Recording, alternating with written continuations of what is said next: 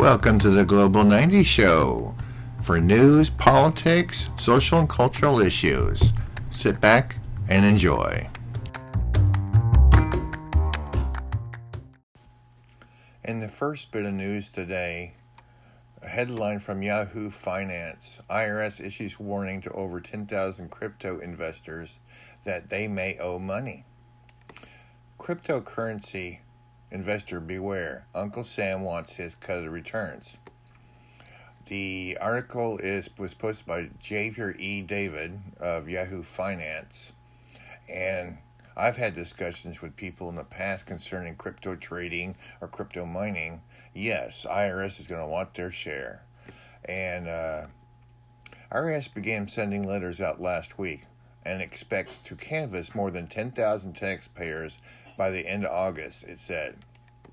Taxpayers should take these letters very seriously by reviewing their tax filings and, when appropriate, amend past returns, paid back taxes, interest, and penalties, IRS Commissioner Chuck Reddick said in a statement. The IRS is expanding its effort involving virtual currencies, including increased use of data analytics. We are focused on enforcing the law and helping taxpayers fully understand, meet their obligations. The bottom line, folks, is some people are very light involvement into the cryptocurrencies, and there are people who are very heavy into it. I have been subscribed on YouTube to many people who are involved in crypto mining and crypto trading.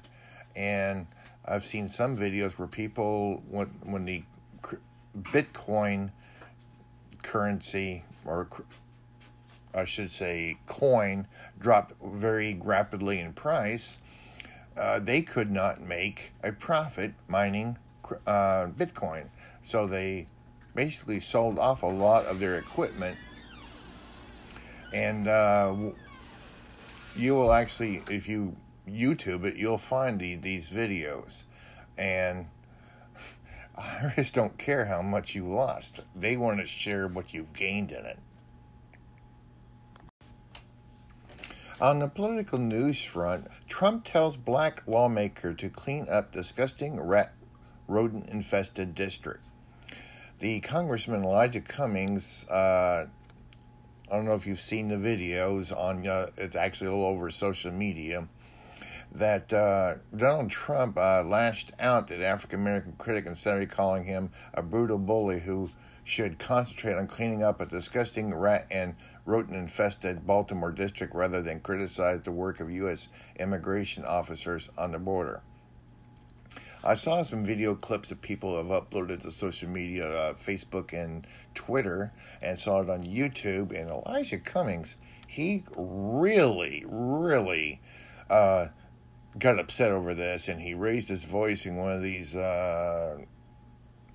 meetings, discussions they have, committee meetings. A Democrat House Speaker, Nancy Pelosi, responded to Trump by calling Cummings a champion for the civil rights, economic justice, and added a tweet: "We all reject racist attacks against him and support of his steadfast leadership." Well, in another news report, it was on Fox News, Elijah Cummings was asked, is Donald Trump a racist? And Congressman Cummings actually said yes. He basically is calling President Trump a racist. Now,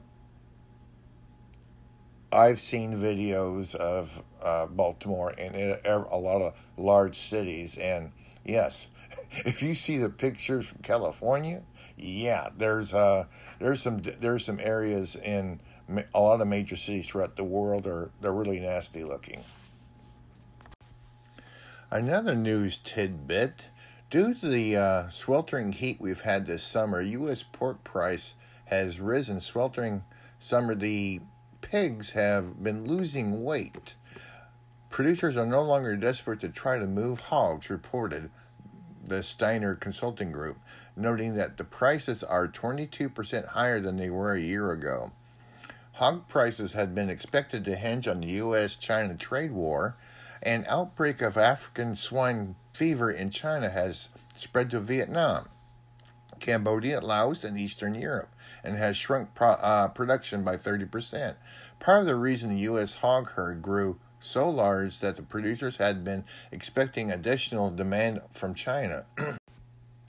Don't forget, you can be part of the show too. Just leave a voice message in the inbox there on that little button there, and you can be part of the show. Just keep it clean, keep it honest, and be friendly. Thank you.